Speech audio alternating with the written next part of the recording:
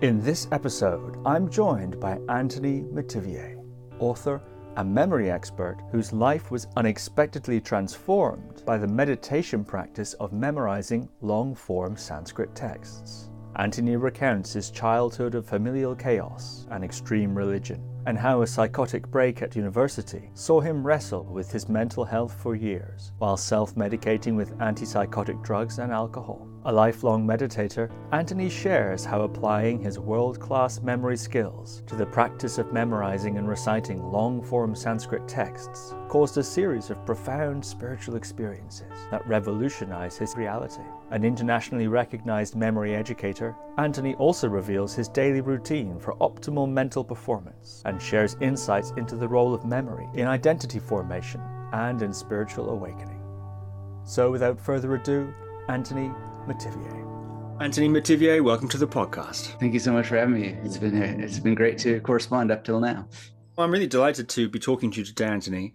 Your work on memory, really remarkable and fascinating, and also your meditation journey, just as, if not more, I think, fascinating and intriguing. Could you please recount your story? I understand you were raised in a very strict Christian context, but could you tell us a little bit about your early life and how it was you became interested in meditation? Well, it was chaos, really.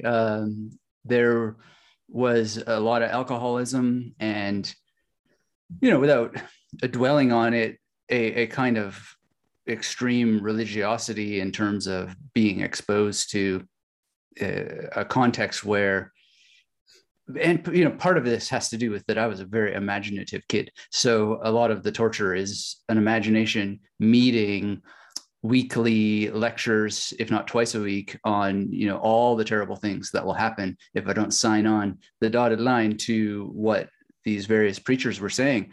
But I had nightmares through a lot of this, and that's assuming I was asleep, because I was often kept up at night with parties all night and all this sort of stuff, and just really dramatic. My dad's a great guy. He's an amazing person, but he has the disease alcoholism, and quite an extraordinary French Canadian tinged version, which French Canadians would probably know that, and Canadians in general. I mean, it's just hockey night in Canada every night, whether it's hockey season or not, and that was rough. So, but I think that, to be fair, the first experiences or notion of meditation I ever had was in church, specifically during these fasting periods they would have. So fasting was combined with meditation. But I really noticed it first in, I think it was grade 11, with a teacher named Mr. Esdale, who used to do some guided meditations. And that guy was sort of switched on. He seemed like he had the knowledge, so to speak, that destroys ignorance. And that really touched me deeply there. But any meditation I did after that was intermittent until university. And I don't have a through line, but some of the head points that came that I remember are really studying people like Alan Watts, Eckhart Tolle, Wayne Dyer. And this was around the time when you could all of a sudden have this little device about this big that would have dozens of hours of audiobooks. So I was just gobbling all this stuff down. And that coincided with periods of some of the worst depression that I ever had. And so I just started practicing different things. And at one point I had this strange experience with this like bright light sort of thing. And I'm total skeptic sort of dude. It's like science or not. And this sort of was the most bizarre thing. So I started to look into that and see if there's any, rational reason why such things would happen to you. Anyway, I just became a meditator, so to speak, and was really quite into it, and practiced and enjoyed it. And the speed forward to 2017, and it helped me in many ways. And a guy I was talking to named Ben Fishel in Brisbane, we were talking about atheism and militant atheism and this extreme scientific fanaticism that I was in at that time. And he was asking me like, well, if you're so into meditation, why don't you chant? Why don't you learn Sanskrit and all this stuff? And I'm just no way. I mean, why would I do a bunch of gobbledygook? I saw people doing that when I was a kid in church. They were not only, just, and then they would like fall down and be slain in the spirit. That was the stuff of nightmares for me, and it was like the last thing I wanted to do. But he knew the right buttons to press because he told me about this guy named Gary Weber. And he's like, well, that guy also had, some pretty strict, must be scientific rules.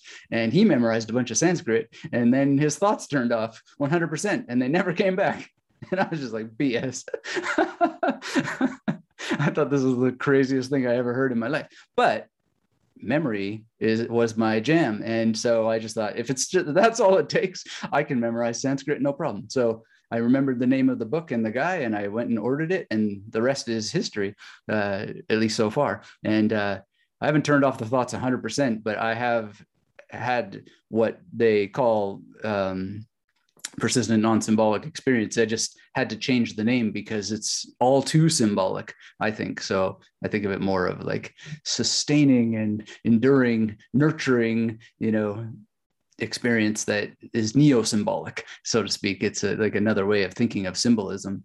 And I think there's probably just people who, no matter what they do, are not going to shut their thoughts off. But imagine if you had some gym for your mind to play with that is much better material than blah, blah, blah, or thoughts about this, that, and the other thing. And then as you work that out, it has a wonderful effect that completely retrains your mind. And I have some hypothetical ideas about how it's training your brain too, like the actual physical brain to get into flow as a task positive network kind of transfer that may or may not be enduring, for a very long time. But I haven't tested not doing these practices for long enough to see just how long it lasts without the practice. Well, that's a very interesting point. It seems then, if you don't mind me asking some questions about that summary. Yeah, please. It seems the particular style of Christianity that you grew up in was some form of charismatic or evangelical charismatic group. Would that be fair to say? And it was the depictions of hell and the consequences of sin and not being a Christian and so on, laid out in explicit detail that gave you nightmares and created such mental trauma for you at that young age. Well, at that young age, it was in a Methodist church, but I don't know just how strictly the pastor cohered to Methodism or Methodistism. I'm not even sure how you say it, but I don't know to what extent he was Methodist. I mean, it was a church in Canada, and how exactly the elders of the church chose the person to be the pastor, I don't know, but there were people who came and went. So during my tenure, so to speak, at this church, there were different flavors of hell, let's say. And, there was one guy in particular who had the longest period in my life, and he was particularly interested in young people, let's say. And the worst nightmares I had was from his speeches. And, we could dwell on it, but it was Methodism. But later I had evangelical experiences, and that was where it got really extreme. But the other point is that people in the church itself, in the congregation itself, they were traveling people as well. So you would get, groups of people who were there for the long haul, had always been there and probably still are. And then you have people who would come from a evangelical church, or they would come from something else. And, there'd be flavors, so to speak. And then our church, actually, and one of the most fascinating memories I have is they took us to Fort Collins, Colorado. And then on the way back, they took us to the Mormon temple in Salt Lake City. And, so it was just kind of like, they gave us an example. They're like, this is the real nasty stuff. You got to watch out for that. And it's just like, what are you guys talking about? Like, this is just a variation on a theme here. But that's how weird it was that we would go cult watching and they didn't have any idea that they themselves were operating like a cult, if not more so. And what do you mean when you said you had evangelical experiences later on where things got really intense? Well, there was the experience of being with people slain in the spirit, speaking in tongues being interpreted by others, what they were saying. And then I really liked the pastor. He was a neat guy. He made root beer. He had an amazing house that, you know, you could go to and hang out. And there was one time in particular where he somehow got hold of me and was doing all the praying things. And I felt something going on. And it just coincided that I think I was in my first year of university at that time and was in psychology and had been studying certain things. So I didn't take it too seriously. I saw it as a hypnosis more than an actual conversion of anything out there. But it still is kind of shocking. And even when later, post 2017, when I start having these PNSE experiences with persistent non-symbolic experience, I had this kind of God virus experience. Daryl Ray, I think his name is, wrote The God Virus.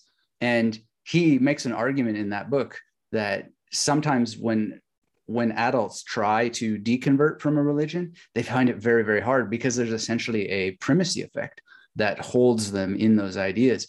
And there's a sort of notion in there that if you had if you had lost religion and you then had a mystical experience later in life, then probably what's going to happen is that you're going to connect it with early religious indoctrination or training or experience. So when I started to have these bizarre experiences where my thoughts would disappear and I felt connected with the whole universe, I just thought, my God, God is real. Like, what have I done? Sort of thing. And then, you know, put it all in context and, you know, kind of inquire into all of that and neutralize it or dissolve it.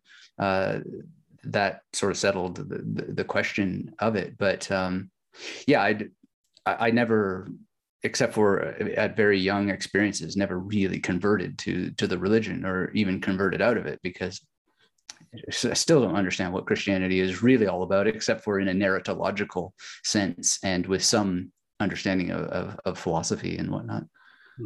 I've heard you say that prior to your experiences in 2017, you went through decades of mental suffering, actually.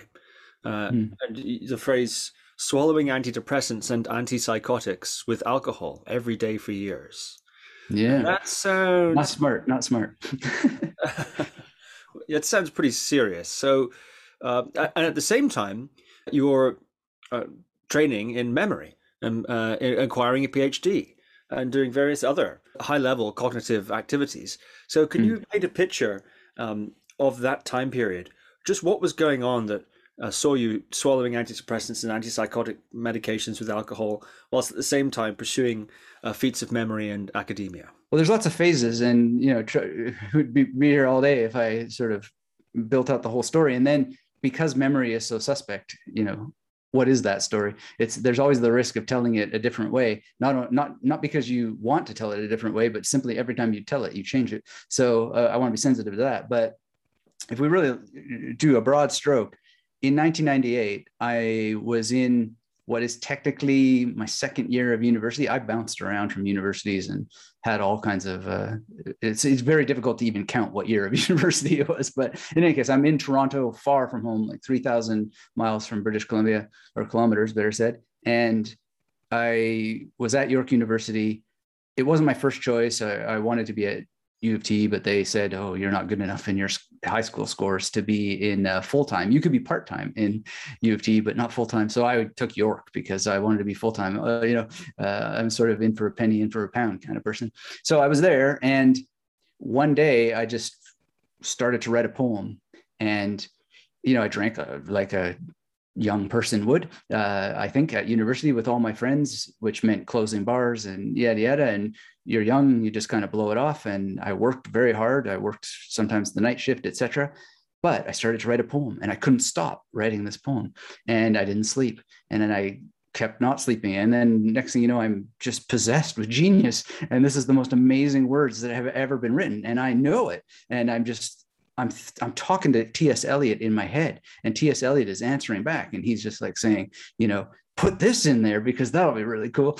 And then I'm emailing my professors these drafts of this, and they're totally in the plot because they're the ones who introduced me to T.S. Eliot, not only T.S. Eliot, but like what individual talent really is, you know. And then the next thing you know, I'm at a lecture and I'm hearing about Keats and I'm just crying like crazy. And outside the lecture, one of the teaching assistants comes and he catches up with me, and he's got this poem that I've emailed him, and he says, you know, this is incredible stuff.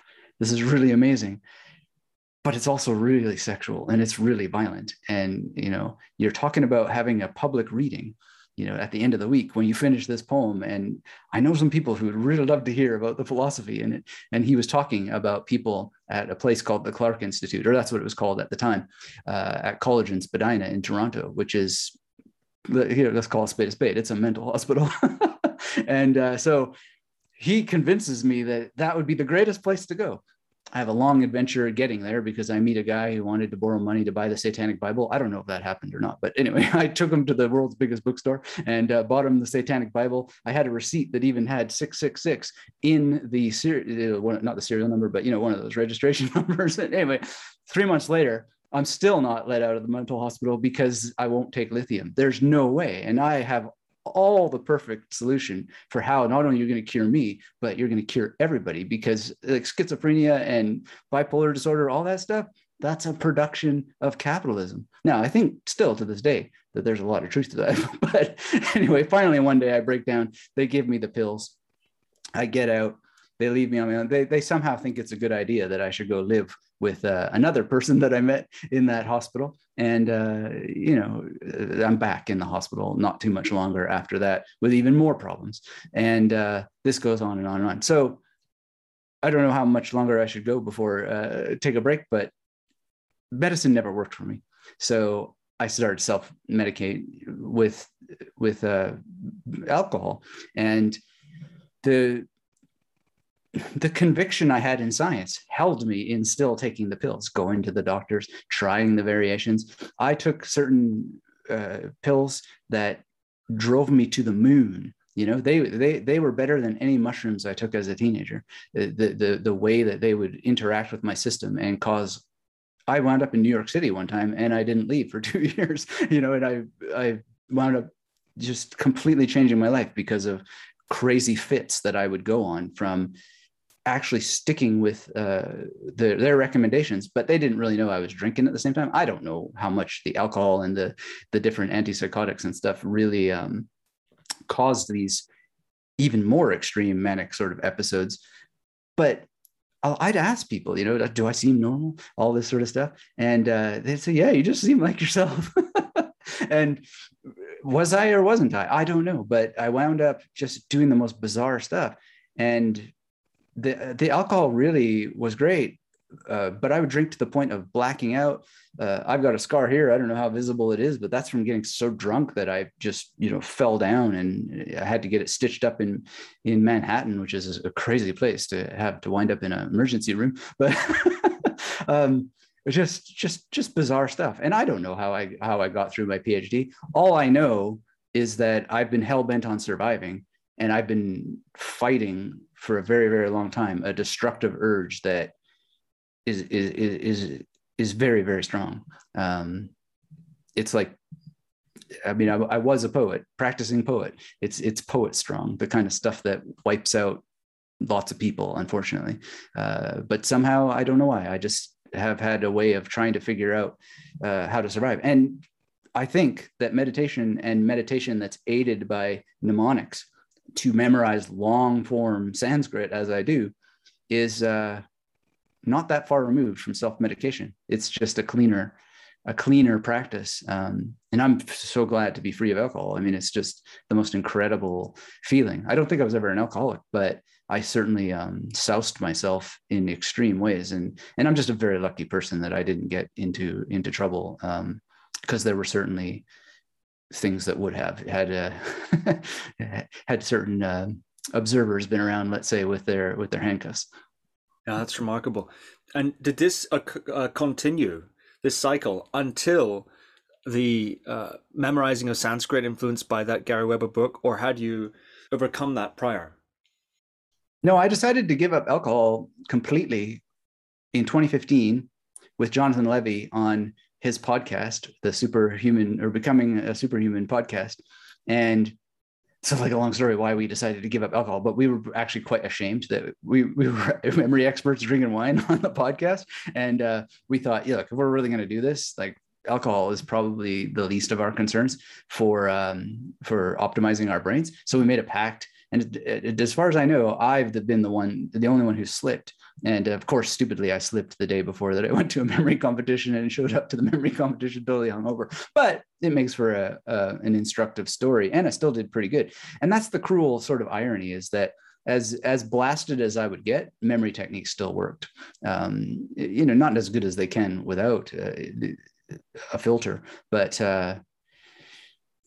just to be a straight, honest person, I mean, you can still remember stuff when you use mnemonics, even if you're inebriated.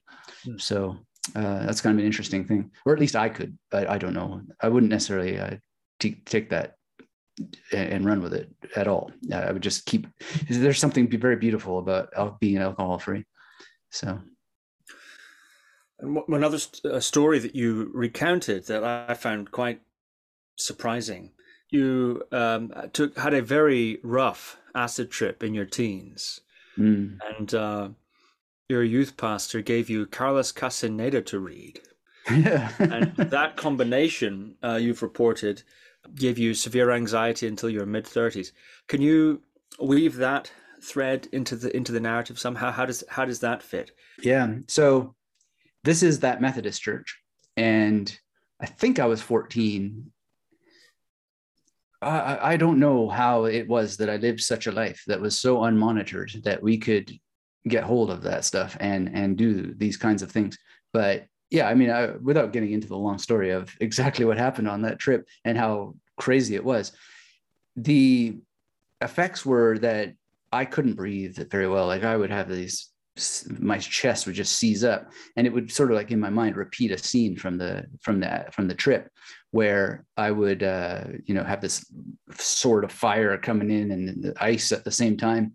And I wonder what it was that I did on that trip, because I added extra drugs along the way that day, and it sounds a lot like things like what people say ayahuasca is. And I have this memory in the trip itself that somebody said this is shrine. So there may have been some strange, like, next level sage in there, or yage or whatever. I don't have no idea. But yeah, this anxiety lasted for a very, very long time. Actually, recently I had another bout of anxiety, and I was just like, how did this come back after all this time? It turns out that my potassium had crashed, but we got that sorted out. But for whatever reason, I just had this experience in life, and I used to skip school because I couldn't stay in school. I had to be outside, and I had to try to breathe. And then I would wander past the church, and one day the youth pastor there, his name is Dan, he found me, and he just sort of figured out what had happened, or he had heard from my dad or somebody what had happened. And he gave me these books, and one was a Christian book about dealing with demon possession, and another one was Don Juan, a Yaqui Way of Knowledge. And I mean, that book was very, very helpful, the Don Juan book, but it's also an anxiety-inducing book if you think about it. Like, if you try to relive the experiences that are recounted there, but it puts it in context, and it was a great gift, because I think is one of the early things that really got me into philosophy as such, because it is philosophical in nature. It's about, what is a conscious state, and what is the alternative to a conscious state, or what are the possible things that a conscious state could be, and where is the nightmare? What exactly is this thing that can be so good and bad? And how do you kind of rotate or resolve certain aspects of it and just embrace it, let it be? The whole character of Don Juan is really quite an iconic avatar for Morpheus in the Matrix, or these kinds of dudes that appear in one's life. And so that was that was a nice introduction to inquiry, I guess, what you would call inquiry. That is just as inquiring as Socrates or Ramana Maharshi. It's just let's question what's going on here, and yeah, that helped. But it did get rid of the anxiety. It just ultimately, self-medication got rid of it, and then meditation, I think, gradually sort of weaned it out and resolved it.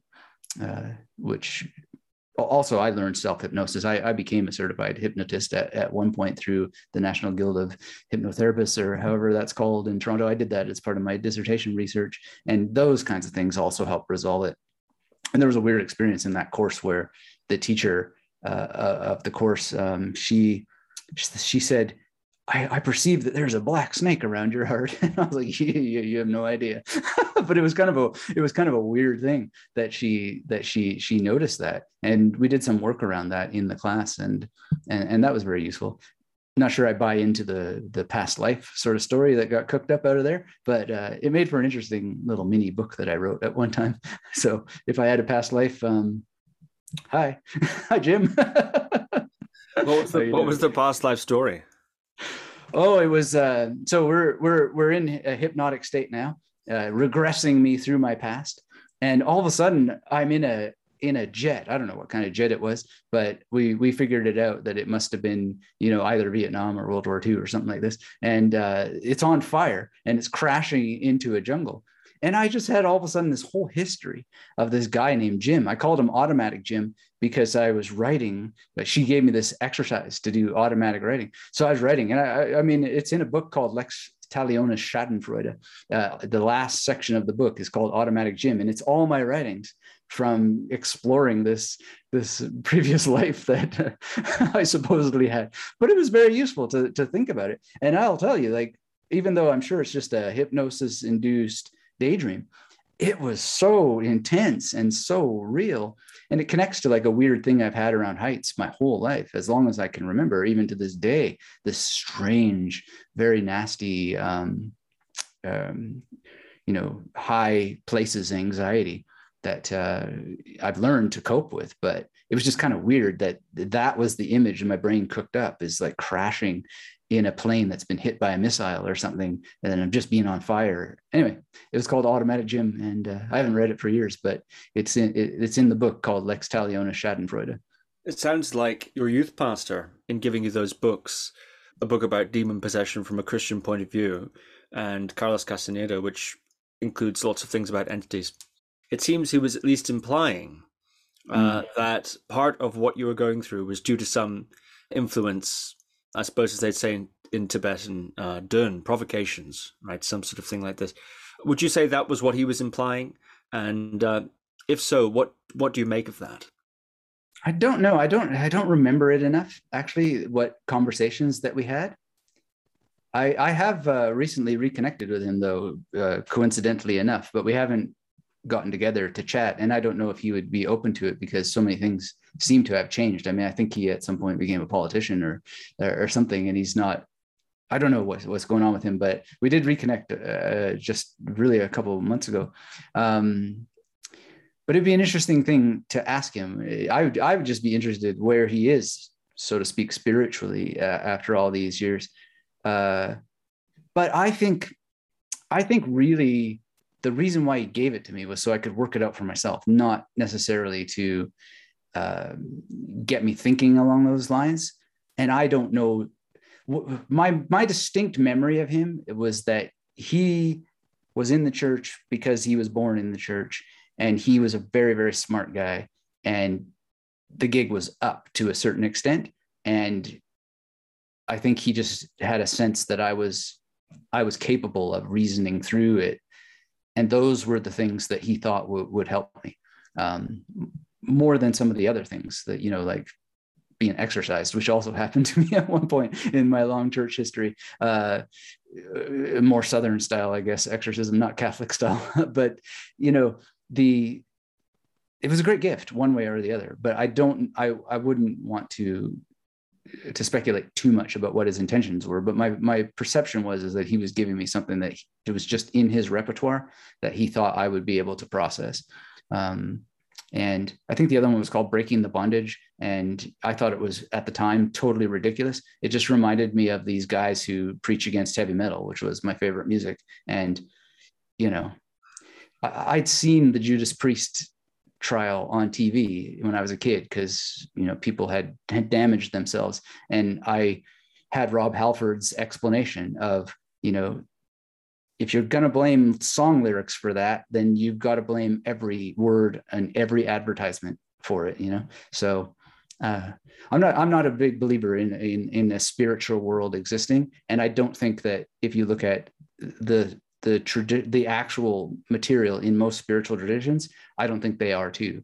I think that a lot of that stuff is built through commentary by people who have an agenda, and that agenda has to do with the structuring and maintaining of hierarchies that keep them in control. So, and it's basically stuff written for those purposes. At least that's how it seems to me. And I'm happy to be wrong about that. But if you read the hardcore texts in almost any religion or spiritual tradition, they are uber atheist, as I like to think of them. If there's no separation, where is there room for such things? It can't be. I mean, it just doesn't make sense. The math of those philosophies just completely make it impossible for such things to be. Fast forwarding to 2017, and you'd actually by that point been a long time meditator and memory expert, as you pointed out. But something about the method presented by your friend, or by Gary Weber via your friend Ben, had a rather different effect. And at face value, your initial reaction, I think, quite reasonable. Memorizing large amounts of Sanskrit as a meditation technique, as a sort of almost a therapy in a way. Can you explain in some more detail, perhaps a little bit, about who Gary Weber is and what is this method that he's proposing in that book? Well, Gary Weber is, I don't know that much about him as a person, and he goes out of his way to sort of limit biography, which is an interesting strategy, I think, and a great one. And it reminds me of some of the great practitioners of psychoanalysis who went out of their way to keep their lives out of the analysis. So I think that's important. But he was an academic, as far as I understand, and he also had some sort of scientific background and was in command of a lot of budget. So he had a pretty prominent position where you would think ego would come in handy. And when he's practicing yogic practices and so forth, he himself is into all of this because he's got a mind that is just causing so much suffering, incredible amounts of suffering, and he's got to stop it. Like, you know, his head's on fire to be enlightened, kind of thing. And so it sort of plays out in different ways if you pick around his interviews and the books, and then you read between the lines of the books and so forth. But from what I understand, he himself only started to memorize Sanskrit later as a way that he thought might help others. But I think a lot of his development was through a kind of, what do you call it? Shikantasa, I think. And yoga, like movement sort of based things. And somehow, as he says, he did one particular asana, and then it's like his thoughts went out, like blowing out a candle, and they never came back. But if you read his books, he says, you know, if I'm tired or if I get hungry or whatever, then, you know, sometimes it'll come bubbling back, these kinds of blah, blah, blah, which would make sense. I would think when one isn't well nourished, I mean, you're gonna be grouchy, probably. So I think he's like really down to earth, but a lot of people have exploded it into something other than what he's saying. And so I think a lot of it has to do with the idea of happiness beyond thought, or this idea of just not being bothered by thoughts or not having any thoughts at all, is partly coming from some of the texts. So what he selects as the capping verses for the end of a extract from the Ripu Gita, it says there that, you know, self-conscious or self-inquiry or the study of self-consciousness is the ultimate science, and its goal is the eradication of thoughts. Right, that is the ultimate sort of bliss or pleasure, is the destruction of thinking. And so, you know, you can interpret that lots of different ways. So is it the destruction of thinking on demand? Is it the total destruction of thinking so that you never think again? Or is it, something in between that? I don't know. And I ultimately don't necessarily know what it is for him. I mean, in my own TEDx, I sort of paraphrase and soft quote or allude to one of his own lines, which is, I got myself onto the highway and I showed up here, and, thoughts are obviously involved because you got to read exit signs, right? But in terms of the thoughts that cause me suffering, they're just gone. Then again, I'm not quite there that they're just gone, they never come back, but I have these tools, and they're the tools that he gave. So what is the program?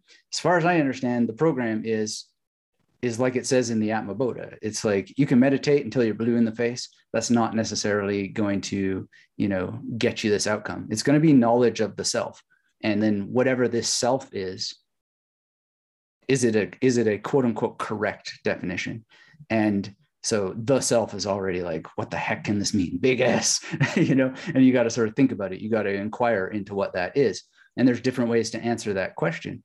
Like, are we talking about consciousness? Or if we talk about consciousness, are we making the great error that Shinzen Young points out on your own program, that, you overrate consciousness? Because I don't think self is necessarily about consciousness as such.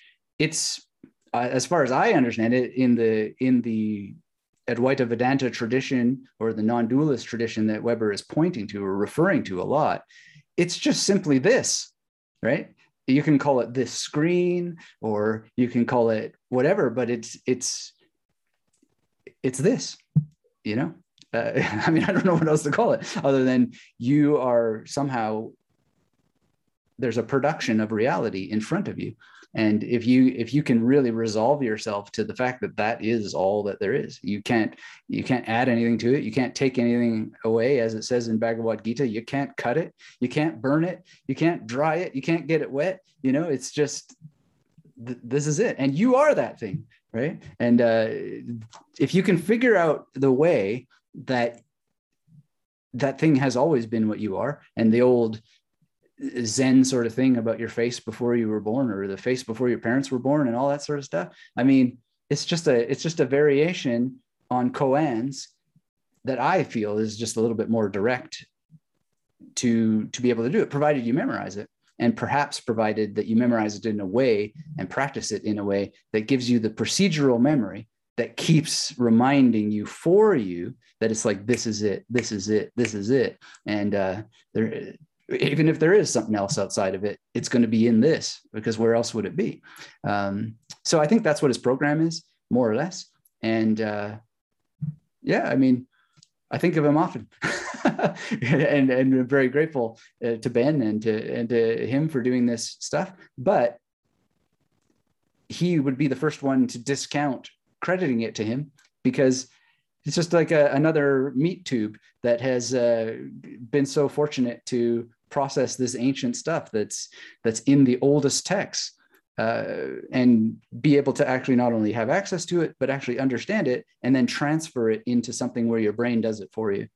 And so that's my hypothesis, is that this is ultimately the success. And you see it in, like, if Eckhart Tolle has it, if Wayne Dyer had it, if Alan Watts had it, if Tony Robbins has it, you just go down the list. The thing that I see common to all those people is that they quote from memory an awful lot, and they repeat themselves an awful lot, which is essentially quoting themselves from memory a lot. And so, no wonder you would get this conditioning that you would then start to not merely believe the thing that you're talking about, but you become the thing that you're talking about, because it's just now procedural.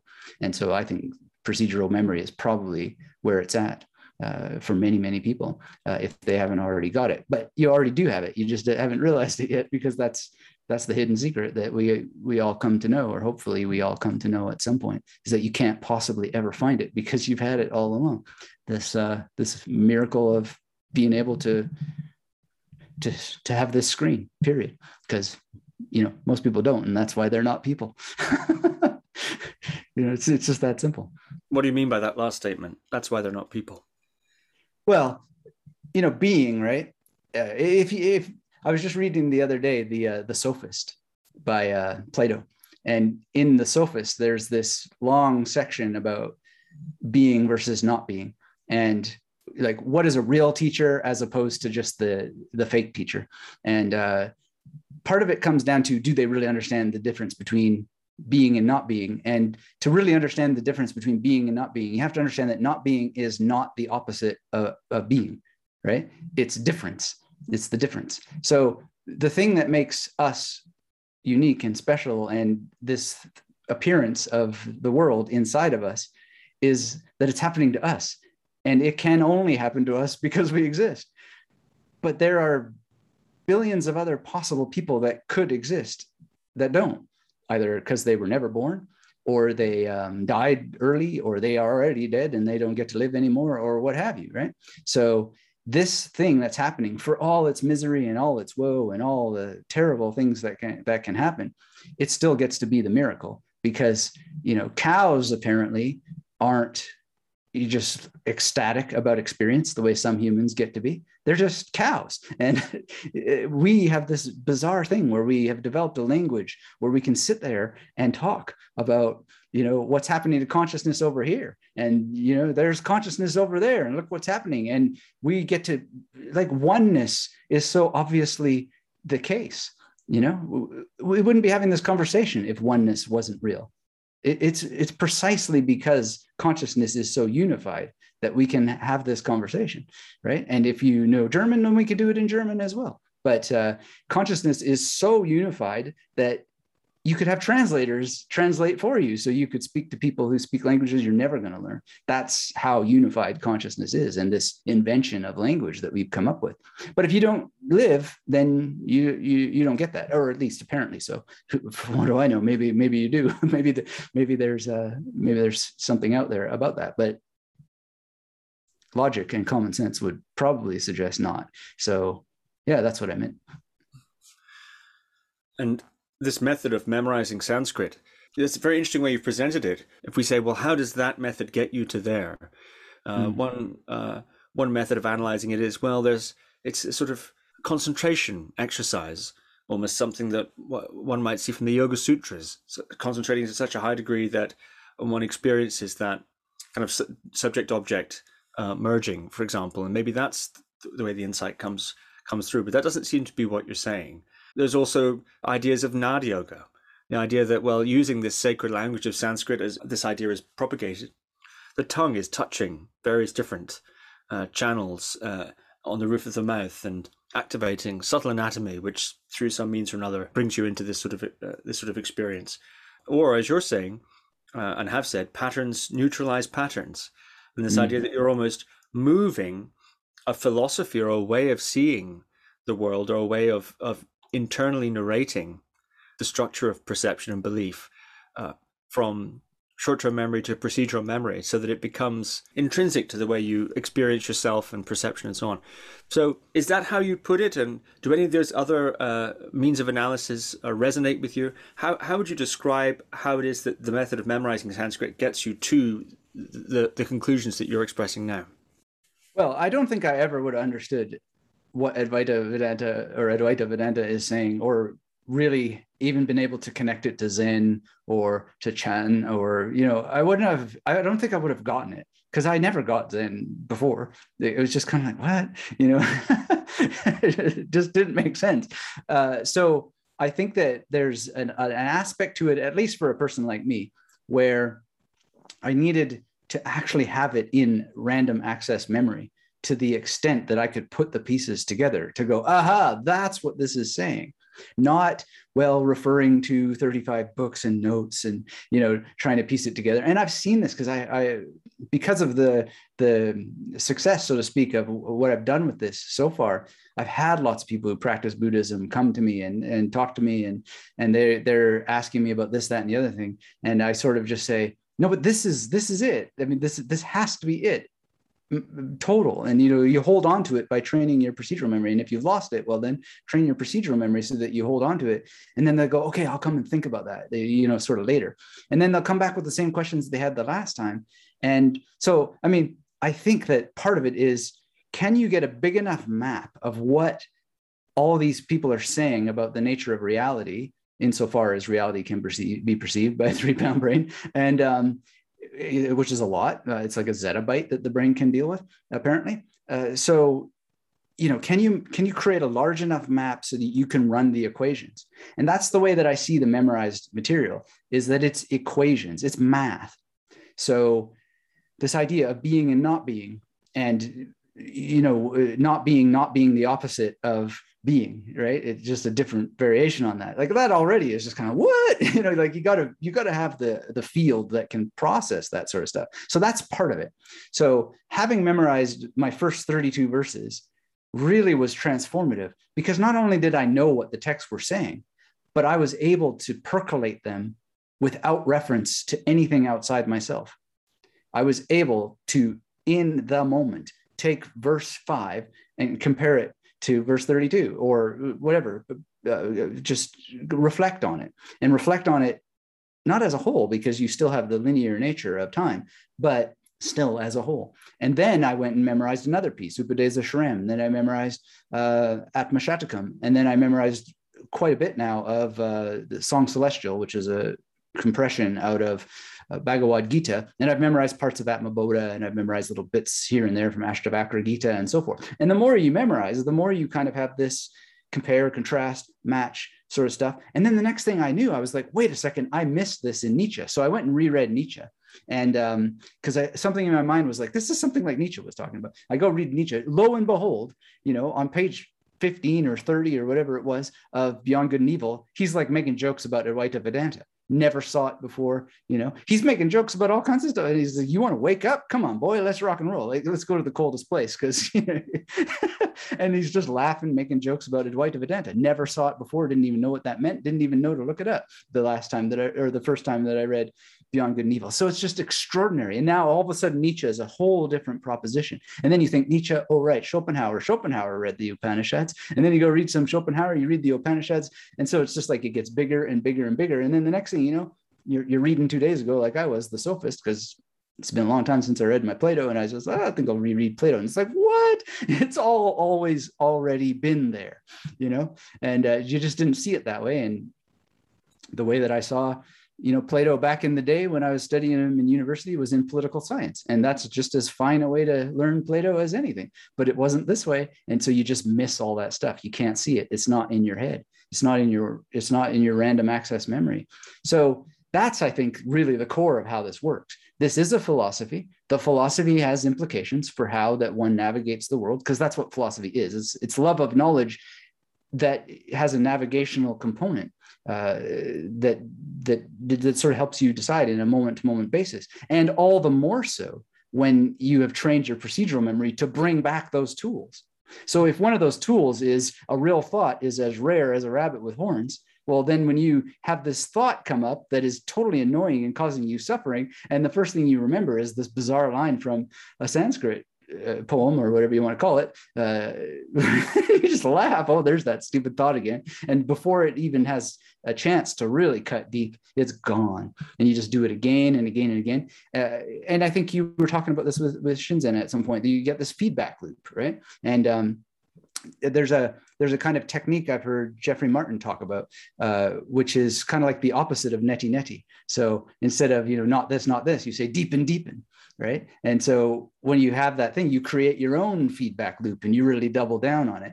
In my case, I have done that deepen exercise, but another way to do it is just to recite some more of the same Sanskrit that you already memorized and delight in it, right? Or heck, you could, maybe it's a Lou Reed song. I don't know. I mean, it can be all kinds of things, because now you see, wait a second, Lou Reed had as much consciousness as I did, right? That dude was enlightened for sure. I mean, consciousness is consciousness. You're either alive or you're not. And so, you can just reflect on his stuff. You can reflect on anything. You can go to do Judas Priest songs, whatever. Like, they're all switched on when you start to really connect it. So yeah, I think that there is a particular knowledge that may be better than some other knowledges. And if you have enough processing space, then you can really start to understand it and love it and nurture it and have it nurture you.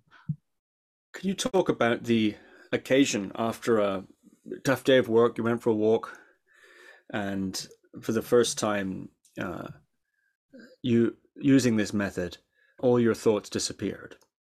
Right. Yeah, that was weird. Yeah, it was a day like many where I do internet stuff in my business, and I was wrangling with YouTube, or sorry, Google ads that run through YouTube and all this sort of stuff, and they change all their policies all the time. And so one thing that used to work didn't work all of a sudden, and then you figure it out, and it's just like, I'm gonna throw the laptop on the ground, kick it off the balcony, all this sort of stuff. It's like, no, like start the whole routine. And I go out for a walk, and I'm like defragging the computer. I mean, Weber uses in Evolving Beyond Thought the idea of like, defragging a computer or whatnot, reprogramming this, updating your software. That's how he calls it. So, and I have that sort of feeling as I'm walking. I'm starting to feel better, and I'm just chanting away. And I get to the bench, and I don't know how long I'm sitting on the bench, but I don't think it was very long. And then all of a sudden, just this is gone. Literally gone. And what's there instead, and this is where I came up with this idea, like non-symbolic doesn't make sense for me. It was like neo-symbolic, because the world was still there. I still saw the trees and all this sort of stuff, but it was just this total silence.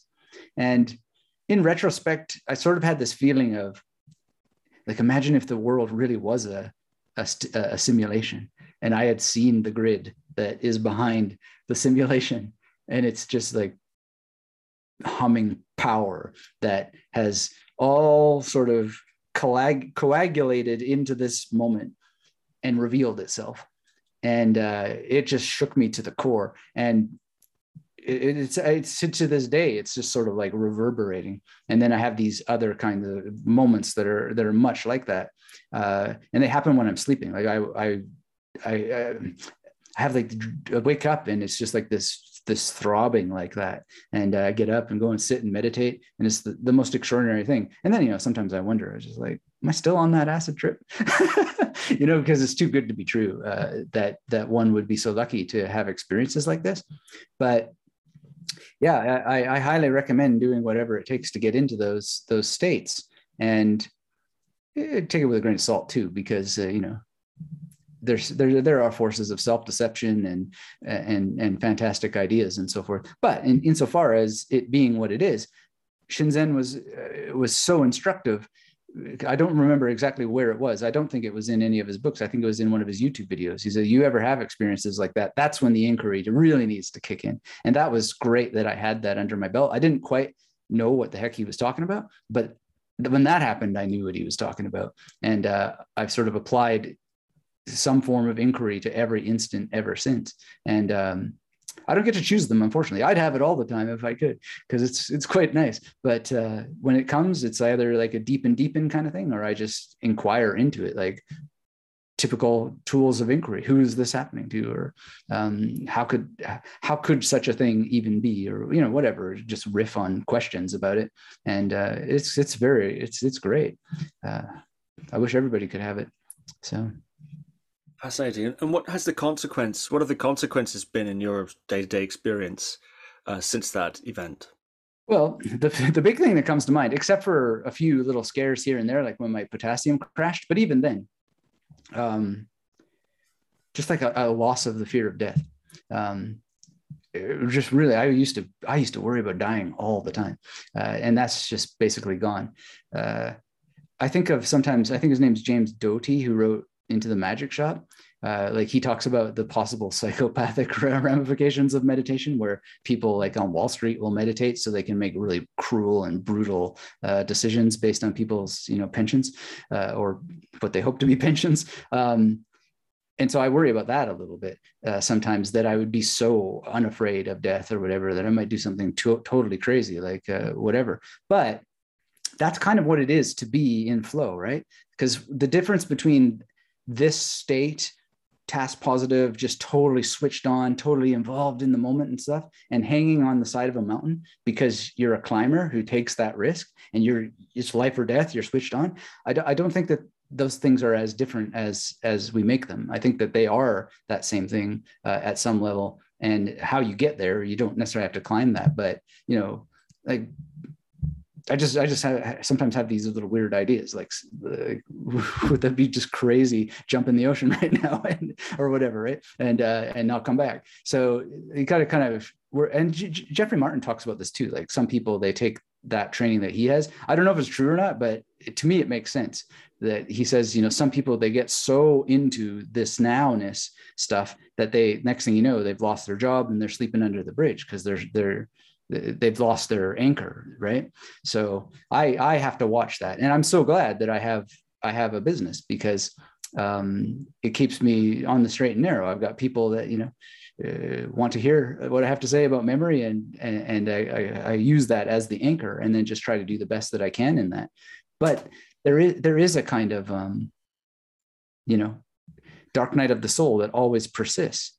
If the conclusions of these philosophies and the actual presentation of the meditative state itself is that this is it, then there is no meaning. And even the production of meaning itself is utterly meaningless, except for the joy that I laugh at it, because that's not meaning. That's actual joy at the realization that it is utterly meaningless, and the conviction that that is so. And so if you're going to enjoy something, now's the time to enjoy it, because there ain't no other time coming, or at least there's no guarantee that there is one. So I find that raises the bar on my responsibility to like who I say these things to, how I say it, because I am that kid who was abused horribly in church by people who were so convinced of the truth of eternal hell and suffering that we're here. I think people who are listening to this are probably pretty switched on to these topics. So, maybe put a warning at the beginning or something, but,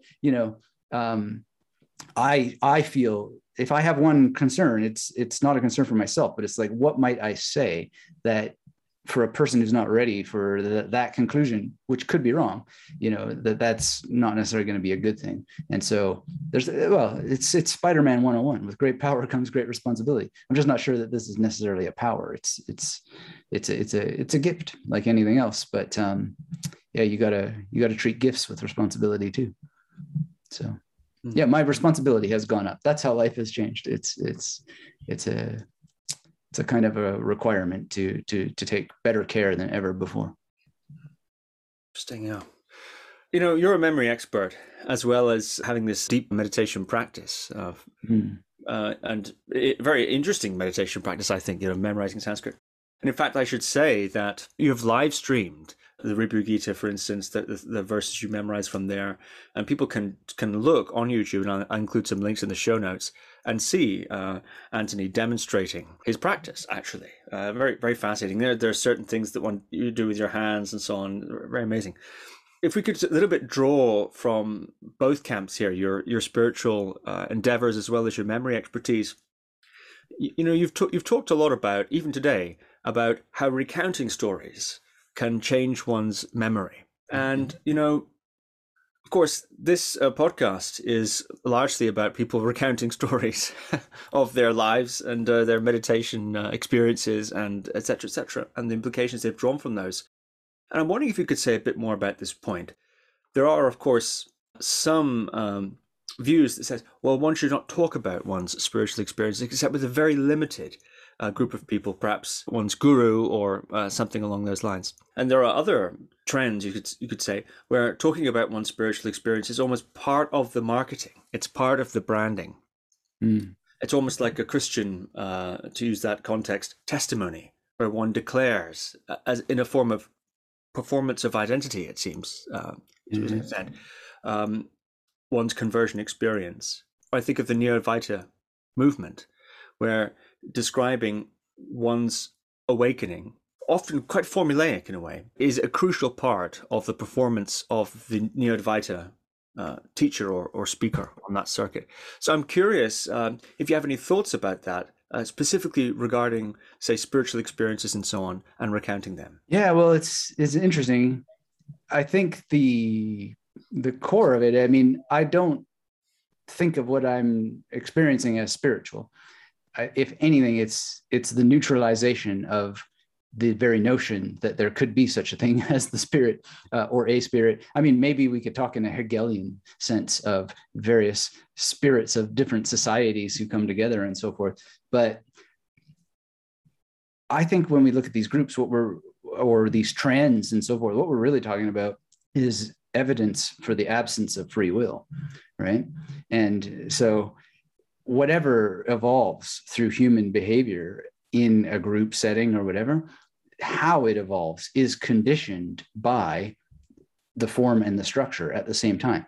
So what you're seeing is people moving through ascension models, essentially, that have been set up either through thousands of years or even just 5 weeks ago. Like cults spring up very quickly. Now, I wouldn't want to call Neo Advaita or whatever a cult necessarily, but there's stories, let's say, out there of just how quickly that kind of thing can happen.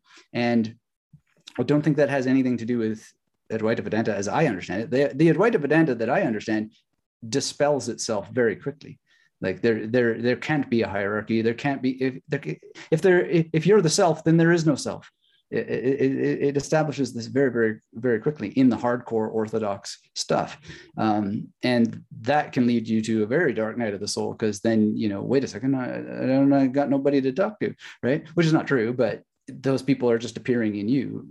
So I don't know the answer at the end of the day, but I would look at it very analytically in terms of, well, if there are brains and those brains are interacting with other brains, then there's going to be conditioning. And that conditioning is then going to be, behaviors are going to emerge that are going to be filtered through structural containers. And that's why you would get, oh, well, we frown upon anybody talking about their story here, because that just doesn't work in this set of containers. Or here, we need that because that's the thing that attracts more people who are of the kind who like to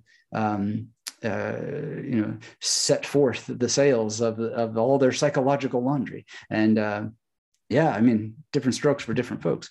But I don't see that as it is a memory issue, but I see that as more a topic for seeing how humans don't have the will or the identity that they think they do, but rather are the productions of their context. So if content is king, context is God, and that's kind of the governing way of looking at that I would use. Right or wrong, that's how I would approach it. The narrative drift in retelling one story over a period of time is sometimes, it seems, unconscious to the narrator. And one is often surprised at the difference in one's narrative from how you now remember it after many tellings to how you initially presented the story. And that's why we have things like, how would I have said that at the time? Or what would I have said at the time? We recognize that that there's a drift there that occurs, for better or for worse. What implications do you think, given that you've talked about abiding in these sorts of views as a movement of certain information into procedural memory, what do you think about the implications of narrative drift in this particular area? Well, I think it's a wonderful opportunity for people to understand more about memory if they're interested in it, and to create analogies of how memory actually works. Because if we talk just briefly about the actual science of memory, one of the great models that you can think about all of this is that when an event or something happens to you that you want to remember, your brain just splatters it all over the place. It goes into cells.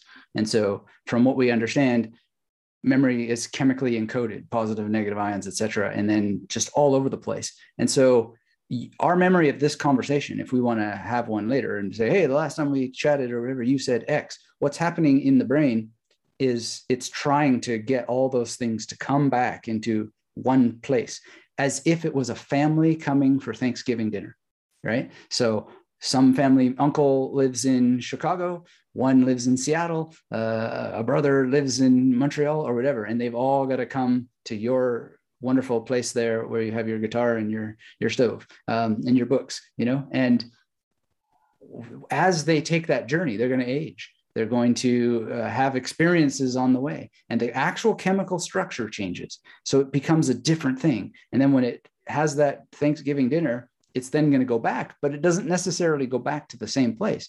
And in the same way that conversation that you have there will change you. And even the glass of wine that you have, or the indigestion from whatever changes you. Like, you don't, not only do you not necessarily make it back to the same place, you most likely don't, and you will not be the same thing when you get there. So that's why these narrative drift, as you're calling it, happens. It's a chemical change. Your memories are chemicals, as far as, or electricity anyway, that is in some sort of chemical bath. So that's part of it. And so if you want to control the implication to any extent that one could, knowing that is quite instructive, because then you can try to minimize the change. And you can think, like, what things could I do that would help me have more accurate memories, independent of how my brain is going to change it for me. So there's journaling. There's different kinds of journaling that you could think of. There's I mean, as critical as one wants to be of Instagram and all that sort of stuff, I mean, there's also some real hard coding accuracy that goes on there. I mean, it would shape your perception, but nonetheless, a photograph is going to be relatively accurate to the frame that it casts on the world. So in some sense, our technology is actually improving our ability to see a thing, so to speak, as it was, with some verisimilitude. And then you have things like what we've been talking about. Like, imagine you have a meditation practice where it's just breathing or whatever, and then you can tell lies to yourself. I really focused on my breath for 5 minutes or so. But imagine a memory practice or a meditation practice where you either accurately recited 100 verses of Sanskrit or you didn't. Well, your accuracy for what you actually did, or your truth to what you actually did, is going to be a very different proposition. And now then you're controlling, yourself in a different way that maybe gets you better results. So I think those are implications that can come. And it would be the same thing if you become very, very disciplined to journaling every day in a particular way, then it's going to be much more crystallized knowledge. And I don't necessarily mean in like a scientific sense of crystal, but it's just gonna have this deeper connectivity and coherence. So if you want implications, then I think you can create them, or you have to pay the price of just having just looseness and unstructured fitness. Although that said, there are people who do have superior autobiographical memory, or some sort of advantage in autobiographical memory. They tend, from what I've read in the research, they tend to have some sort of OCD level self. They meditate upon themselves, let's say, and that's why they can be really, really good at saying, no, this is exactly the way that it happened. But they can also be incredibly wrong, and a pain to be around, because they remember exactly what was said, or they think they did. But yeah, there's many, many implications. I would rather people choose on the implications, or reflect on the implications they want to have, and then build a system for themselves so that they actually get to enjoy the greater fruits of what memory can be. Well, that's so fascinating, Anthony. And the idea that a feat of memory, such as memorizing the Sanskrit text, regardless of its other effects, just the accountability of did you get it right or not, and the testability of that, which is lacking, as you say, in many other meditation methods. It's very hard to see. I've often thought that, actually, meditation teachers, they're sitting up at the front of the room. You have no idea what's going on in there. you assume that they're doing the thing that they're telling you to do, but who knows what they're doing? And maybe it is hard to say. And that's a very interesting effect. Okay, perhaps finally, this has been a totally fascinating conversation. And I'm curious, you're a memory expert and also a very profound meditator. I'm curious, what is your daily routine? You've mentioned journaling, you've mentioned some other things. It seems that you have really looked into optimizing of the mind and optimizing of cognitive ability and so on. So I'm curious if you have specific routines in your day-to-day life that are relevant here to our discussion. Yeah, I do. I try to make every day as much the same as possible without deviation from form, without turning it into a nest that I'm somehow, beholden to and can't live without. So case in point, we just moved recently, and my preference to have days be more or less the same exactly was overthrown, and we're still not totally settled. But generally, I like a pretty standard pattern that is reliable and repeats. And that is, I don't require sleep to be anything other than it is, but I try to make sure that I'm in the bed for 8 hours at least, whether I'm asleep or not. And then I like to, before any device goes on or any sort of business thing or whatever happens, to run through the Sanskrit that I've memorized as a meditation and maybe add a bit more. I don't add more every single day, maybe once a week, twice a week or whatever, or else I'll go through these sprints. And then the next thing you know, I've added like 5 or 6 verses or whatever. But I like to take time and also after they're memorized, really reflect on them. So that happens usually, morning wise. And I try to write 2,000 words a day, and I'm fairly successful in well exceeding that. But it's just a pattern more than a routine. And then I like to spend lots of time walking and with my wife and just doing things like this. Try to have as many conversations with as many people as possible frequently, because that's good for the brain. And I, as some people know, if they've read my book or follow my work, I follow a very strict diet. And sometimes I challenge that diet by doing experiments. I mentioned my potassium crashing recently, and that was because I was doing an experiment and I wasn't aware that you could have such an adverse reaction to licorice, but apparently licorice supplements, you got to really study those because you can do yourself in apparently. But in any case, yeah, those are basically my patterns. And then I'll not always, but often I will redo my meditation through the Sanskrit as I go to sleep or at the end of the day. And then I also just try to meditate as such, in the sense that I catch myself, noticing the world and then just, wow, this works. I am more present and more aware. And then there's just other things like working on where one wants to live. So us being able to move was a very long project. It took a long time to be able to do it, but an area where we see beautiful mountains, the ocean is 5 minutes away, and go, and I'm not a Qigong student, but I like wave my arms around in ways that I saw in YouTube videos with the ocean in front of me. And it's just the most amazing thing. And try to get that movement in. And there's a gym, outdoor gym, do the gym stuff.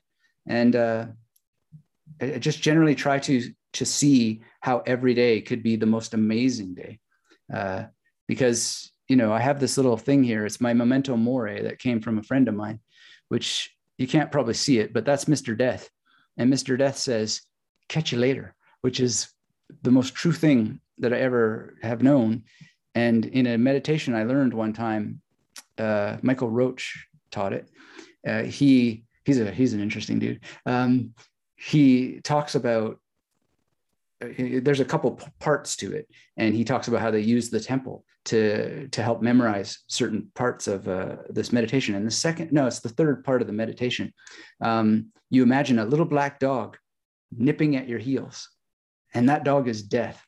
And so I just try to reflect on, I don't try to, but I actually make myself, because I see Mr. Death telling me he'll catch me later every day. And that helps one reflect on that. So that I do as well. And again, I'd say these are more patterns than rituals. And then I try to read, I read like crazy. It's the funniest thing. My wife laughs at me all the time. You're the only guy with a book or whatever. And then we see somebody with a book. She's like, there's finally one other human with a book. But I read on the bus. I read while I'm walking. She puts her finger through my belt loop so that I can read while I'm walking. And I just constantly reading and reading and reading. And as much as I can, I like to read. I like to be with other writers in my head and just hang out with words. And I think that that's probably part of my fascination with Sanskrit, because it is one pattern neutralizing another. And that's all words are. Words are patterns, and they're strung together with other patterns. And the pattern is just, it's that bizarre human relationship or technology that we created so that we could have a relationship with consciousness over there, and it's just the most beautiful thing. So I spend as much time with that as I can. And I'm so glad I found the way to make the thoughts not hurt anymore, because man, they sure put me through the ringer for a long time. Fascinating. Anthony Metivier, thank you very much. Thanks, Steve. Thank you for listening to another Guru Viking podcast. For more interviews like these, as well as articles, videos, and guided meditations, visit www.guruviking.com.